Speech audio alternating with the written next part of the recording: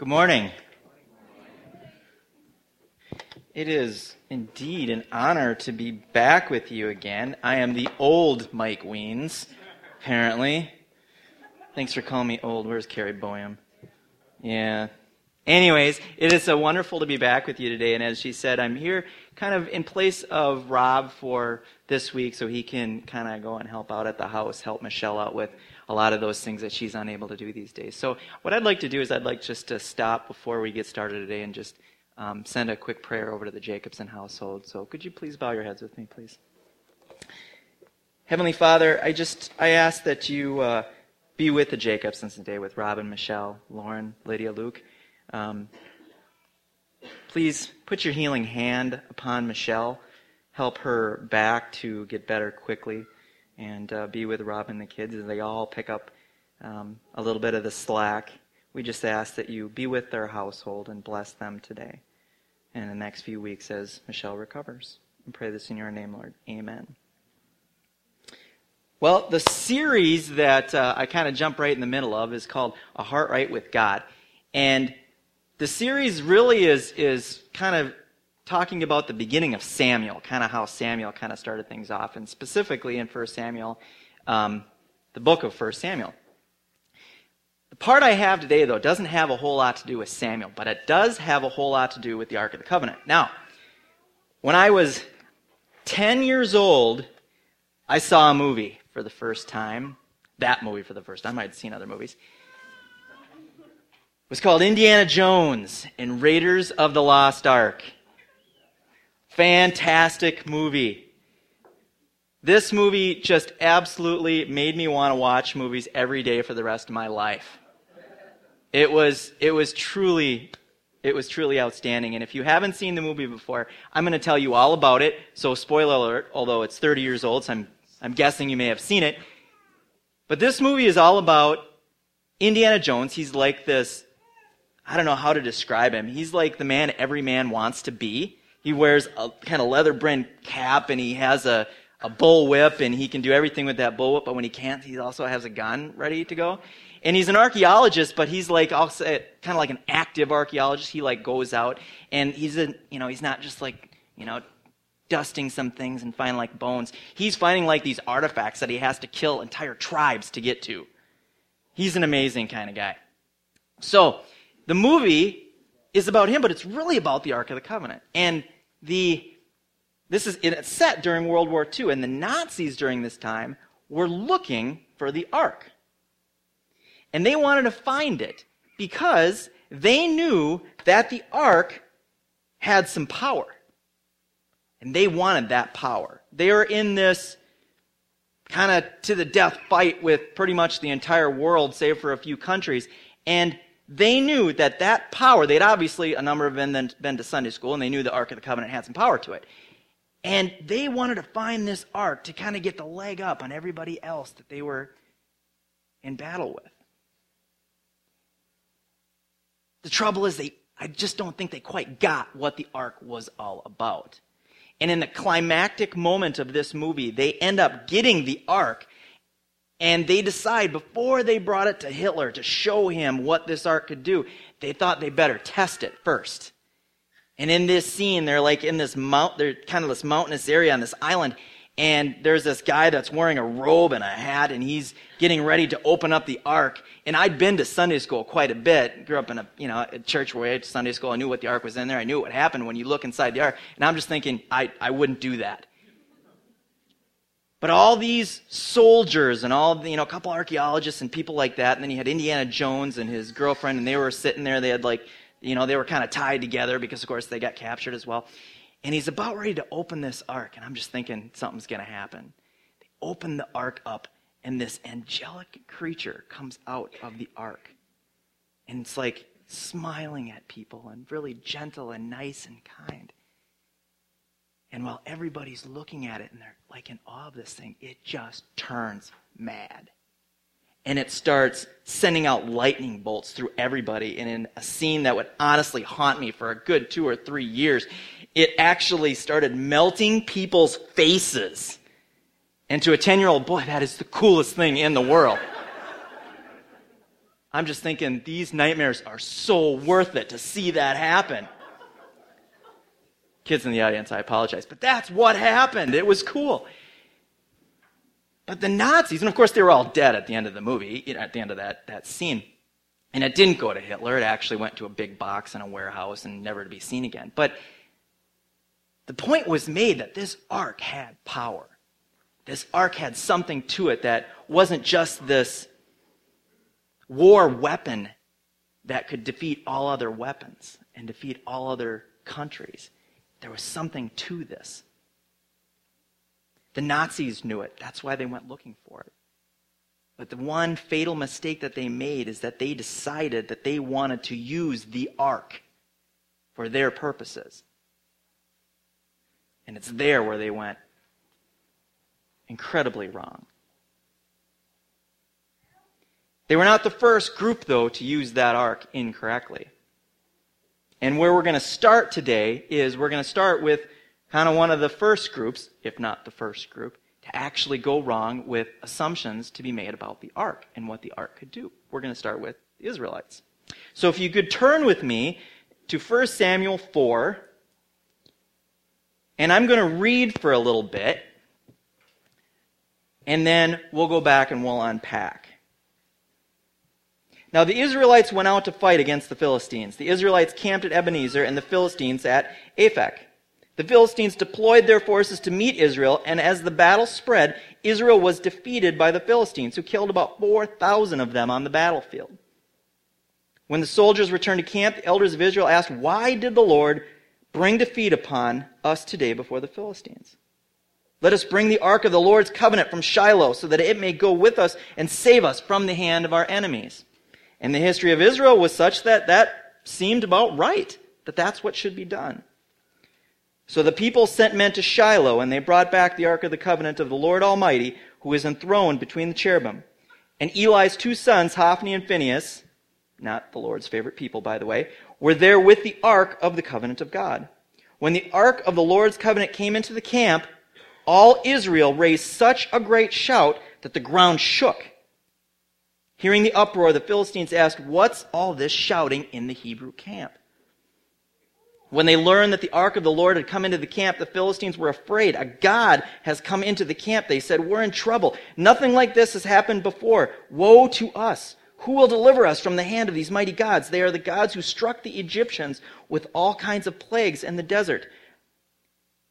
Be strong, Philistines. Be men, or you will be subject to the Hebrews as they have been to you. Be men and fight." So the Philistines fought, and the Israelites were defeated, and every man fled to his tent. The slaughter was very great. Israel lost 30,000 soldiers. The ark of God was captured, and Eli's two sons, Hophni and Phinehas, died. What was in the ark? Kind of need to go back a little bit. What was the ark all about? What was in the ark? Well, you had several things that were in the ark that made a lot of sense. Number one, you had a golden jar of manna. Now, manna was really symbolic of God's provision for his people. In fact, God told the Israelites, "I want to be your provider. Just look to me. Don't look to anyone else. I will provide for you." And so he sent them manna. And he said, "Don't save it. I will provide for you every day. Don't try and store it. Don't try and keep it to yourselves and then hopefully have some for the next day. You have to trust me here." What happened when they stored up manna? Bad things. Maggots, icky things. But they would get that manna every day. That would provide for them. You also had the tablets upon which the 10 Commandments were written. This was God telling the people how to be safe. This was God telling the people, follow these rules and you will be clean. And you will live a good, safe, comfortable life. And then you also had Aaron's staff that was starting to bud a little bit, kind of a symbolic of God's power and how he could work through things like this to help the Israelites forward. You had these things in the ark, and the ark was very powerful. So the Israelites, honestly, they had reason to believe after losing 4,000 soldiers. They had reason to believe that if we just bring the ark with us, we won't lose. God will be with us. because we're bringing the ark, right? And God's not going to let us lose if we have the ark with us. It worked at Jericho. We didn't even have to pick up a sword. Just march around that fortress with the ark. The song goes, the walls, they came a-tumbling down. So there was tradition on their side. This is what had happened before. They brought the ark, they win. They were successful. It happened kind of a lot. But the problem this time was in one small word in this passage. And this is back in the very first part. When the soldiers returned to camp, the elders of Israel asked, "Why did the Lord bring defeat upon us today before the Philistines? Let us bring the ark of the Lord's covenant from Shiloh, so that it may go with us and save us from the hand of our enemies." And there are other translations that will say he, but the meaning behind the he or the it is fairly direct, and that is they were not asking God for help here directly. They were bringing the ark. They were bringing that symbol of God. They were bringing something with them, kind of like their lucky charm. They're like, we got the ark with us. Even the Philistines knew it. They heard the shaking. They saw the ark. They immediately knew this was the same ark from the same God that took care of things in Egypt. So the Israelites, moving forward, bringing the ark, were assuming that that's what they needed. God in a box. We're just going to bring him with. How can it go wrong? Just going to bring him with. Obviously, things didn't go exactly like they had planned. They went back and got the ark, and who were the people that were kind of in front of the ark, kind of, taking care of things? Hophni and Phinehas, as you found out last week, they're kind of the idiot brothers. Certainly desecrating anything that was holy with regards to the ark, doing all kinds of things, even in the kind of the tabernacle area. Not good people to be representatives bringing the ark forward. Not good. So you have a people in the Israelites putting God in the box, leaving him in there, bringing the box with. So bringing this ark for all the wrong reasons, just to be able to win a battle, being led by two people that obviously had no idea what they were doing. Because if they knew what they were doing, they certainly wouldn't have been living lives like they did. And what happens? The Philistines hear this. The Philistines see this. And the Philistines start saying to themselves, not, the Israelites and that ark, we better take a couple of steps back and go back to camp and retreat. No, the Philistines stepped forward. The Philistines said, now we're going to have to fight harder. Now we are actually going to have to step up and bring our A game. Because they've got that ark with them, and we've been told stories about that ark. So they had to fight harder. And they proved successful. Hophni and Phinehas both died on that day. And actually that fulfills a prophecy that they both, because of the things that they did, would die on the same day. That's when they died. So consider yourself an Israelite right now and think along these lines. We go to battle with the Philistines. The Philistines destroy a bunch of our men. We go and get the ark, kind of keep God in that box, and we bring that ark with us, and we bring it into battle because this is like the sign of strength, right? This is like bringing your big brother to a fight with the local bully, and having your big brother wait around the corner and just say, yeah, go ahead and bring it on. And then saying, come on. Only in this situation, the big brother goes, good luck, and walks away. Why? Why would God, and this is, you got to figure that the Israelites are thinking to themselves, why would God allow this? Why would he allow the people of Israel to suffer such huge losses when they had the ark with them? Well, I think it has something to do with that word it. They went to God for help, but instead of doing it correctly, instead of repenting and saying, God, we've been wrong, because for the previous, 20 years, they had been awful people. They had been awful. They hadn't been listening to God. They hadn't been going to God for help. They hadn't been saying, God, you are the leader of our life. They had not had a relationship with God during this time. They just waited until there was a moment and they said, okay, God, do your thing. Go ahead, save us. And they had all kinds of tradition to back them up. It seems like that had happened quite a bit before. But not this time. And if I'm an Israelite, I'm trying to think, what's going through my mind at the time? Well, I have maybe kind of an idea. When I was in college, I went to Bethel College, and when I was a sophomore, there was this girl. Always starts with the girl. Her name was Tiffany. And Tiffany was very cute. Not nearly as cute as my wife, but she was cute.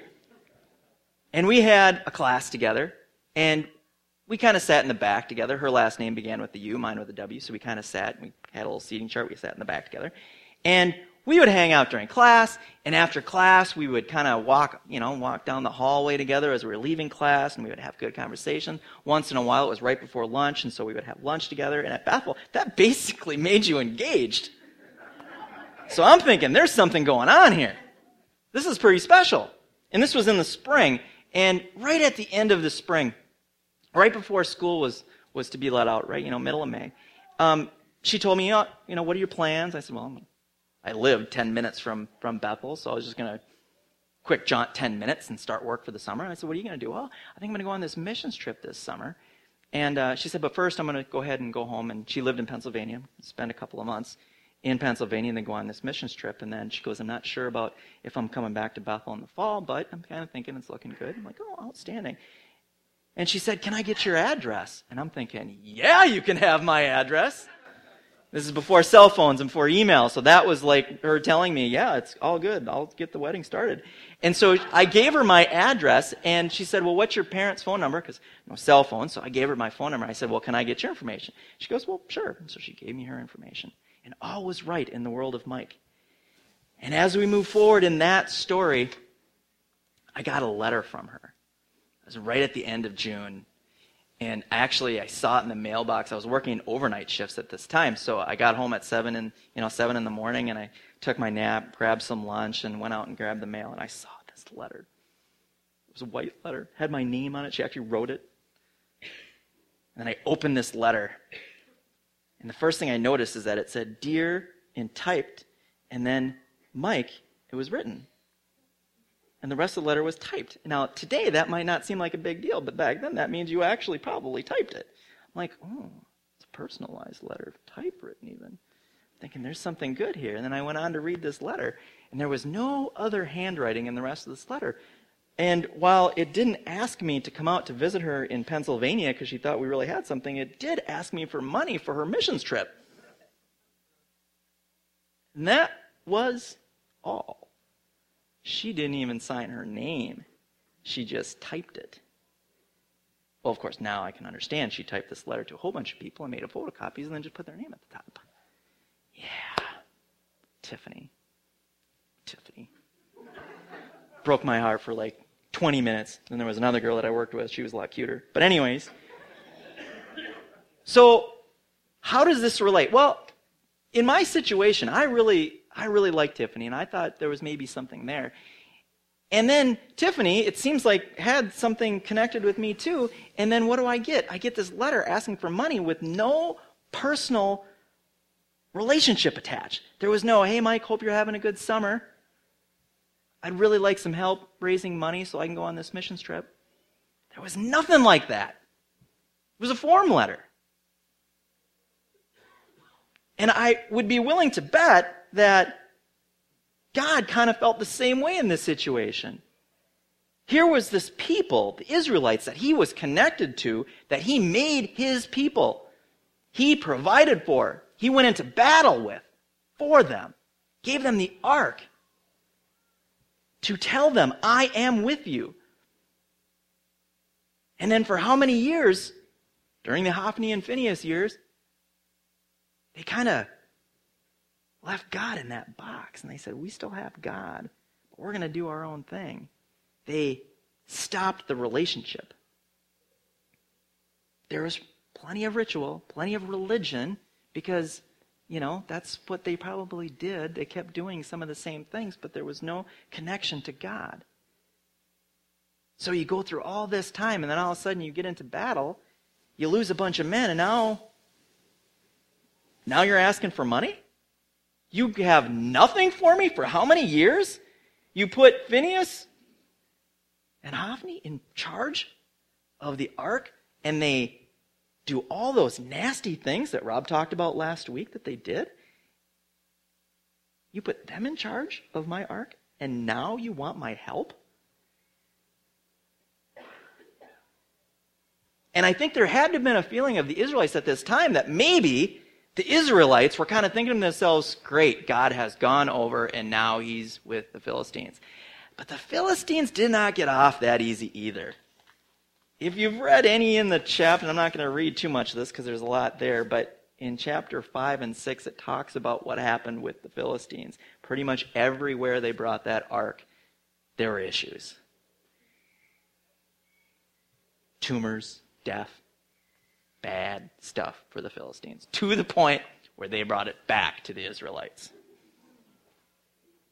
There was an issue there. The Israelites wanted to keep God. They wanted to control God. They wanted to have a point where they went over and they're in this battle. They were kind of losing and saying, okay, God, go ahead. And God, I get this picture of him kind of saying, you don't get it. I'm not your big brother. I'm not your weapon. I'm not your secret box that you can bring out when you need to. Just like happened on that island in the movie, Israelites paid dearly for it. God was looking for that relationship with his people. If you would have given them the relationship, he's essentially saying, I will take care of everything else. But they ignored the relationship. What he wanted was repentance. Not rituals, not religion. He wanted repentance that would lead to a right relationship. When the Philistines brought back the ark, he brought it back to a place called Beth Shemesh. And we read about this in chapter 6. And I'm going to start in verse 13. And we're going to see a little contradiction in how God and necessarily the ark maybe could be treated a little differently.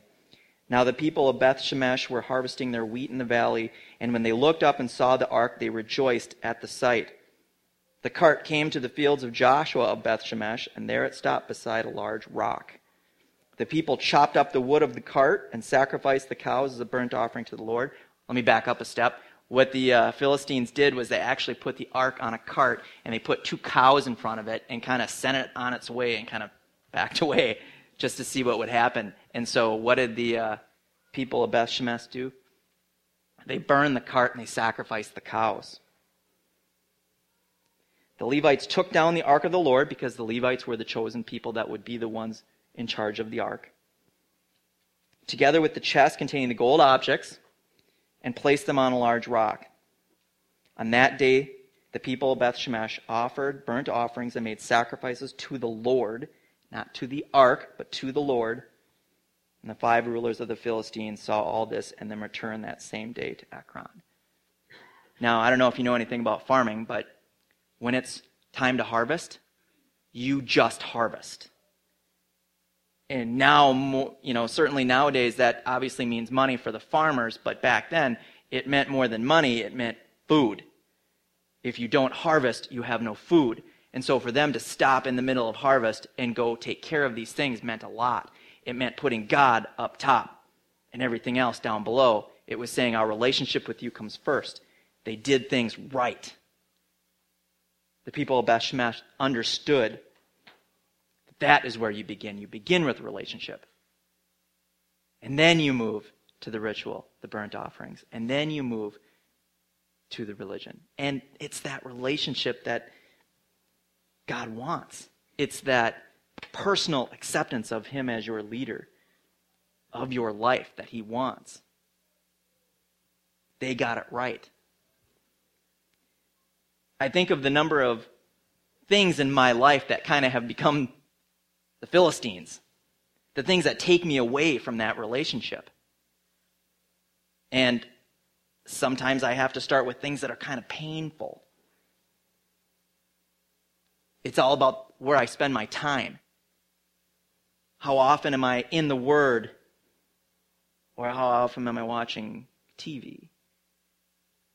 It's about how often am I in prayer, not just for the big things in life, like trying to sell a townhouse, but it's also for the little things, asking for opportunities to speak with some of my friends about my relationship with God. You can start down that road, and anything in your life that gets in the way of you and your relationship with God is really like the Philistines. It's that thing that you encounter. It's that thing that creates an idolatry that you look back and you finally say, God, I can't handle this anymore. Take care of it. Just like the Israelites tried to do. And trust me, I am absolutely not saying that the things that you're praying about don't require God's help. Because we all pray about some things that are important and some things that are not important. I've certainly prayed for friends that have had cancer. But I've also prayed that certain things would happen during a football game. Circa 1998, with a field goal that went awry, and then a field goal that went right through the uprights. In overtime, Falcons. But we pray about these things. But I always kind of wonder what happens in the midst of that prayer as God's listening. And why he seems to answer some and not answer others. At least not answer it in the way that I want. And sometimes there does seem to be kind of there seems to be kind of an inconsistency at times. And I think what God's truly looking for is he's looking for that relationship first. Is this getting lower?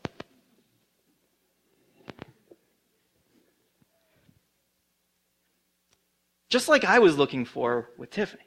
Because if Tiffany writes me a letter and says, hey, Mike, it's been great, getting to know you. I really appreciate your friendship. Now, could I have some money? I'd probably send her $1,000. But it's that relationship building first. It's the Israelites not just bringing the ark of God, but it's actually opening up the ark and saying, God, we trust you. Please help us. Let's start this relationship. Again, we repent. And we see the consequences of not doing that. And again, not to say that that's going to happen to you in your life and things are going to go poorly if you don't start that relationship. Sometimes things just go better for people who have no relationship with God. But it's that relationship, that beginning, that start, that will carry you even when things don't go well. In chapter 7, we see what happens. The Israelites kind of get it. Starting in verse 2. It was a long time, 20 years in all, that the ark remained at Kiriath Jearim. And this is, of course, after they got the ark back and they sent it to Kiriath Jearim. And all the people of Israel mourned and sought after the Lord. And Samuel said to the house of Israel, if you are returning to the Lord with all your hearts, then rid yourselves of the foreign gods and the Ashtoreths, and commit yourselves to the Lord and serve him only. And he will deliver you out of the hand of the Philistines. So the Israelites put away their Baals and their Ashtoreths and served the Lord only. This is what God was waiting for. This is what God was hoping for before they went and got the ark. Interesting part of the story that I haven't talked about a whole lot quite, or I hadn't talked about, was what happened when Eli was told about Hophni and Phinehas and that they died on the same day. And two things happened. Number one, Eli fell back in his chair, broke his neck, and died. And then another interesting thing happened. Phinehas' wife was very pregnant at the time, and when she was told, she went into labor, and she died in labor. She had a son, and she named the son Ichabod. And the name actually means the glory has departed. And I think if we read this story and we think about what happened with the Israelites, some people would say, well, the ark was lost, therefore the glory has departed. Whereas I look at that a little differently. The glory had already departed. That's why the ark was lost. The people had already moved away and gone away from God. The people had already let the glory go. When they brought the ark, that was God saying, come back to me, or else this is what can happen. What does this mean for me? And I'm going to talk to me because I don't exactly know your stories, at least not most of yours. This means for me that I start with God first and let everything else come after that. It means that I start by opening up the Word, maybe instead of turning on the TV at times. Or this means that I develop that relationship through prayer, not just in big times when I need a field goal or when I have a friend that's not doing well.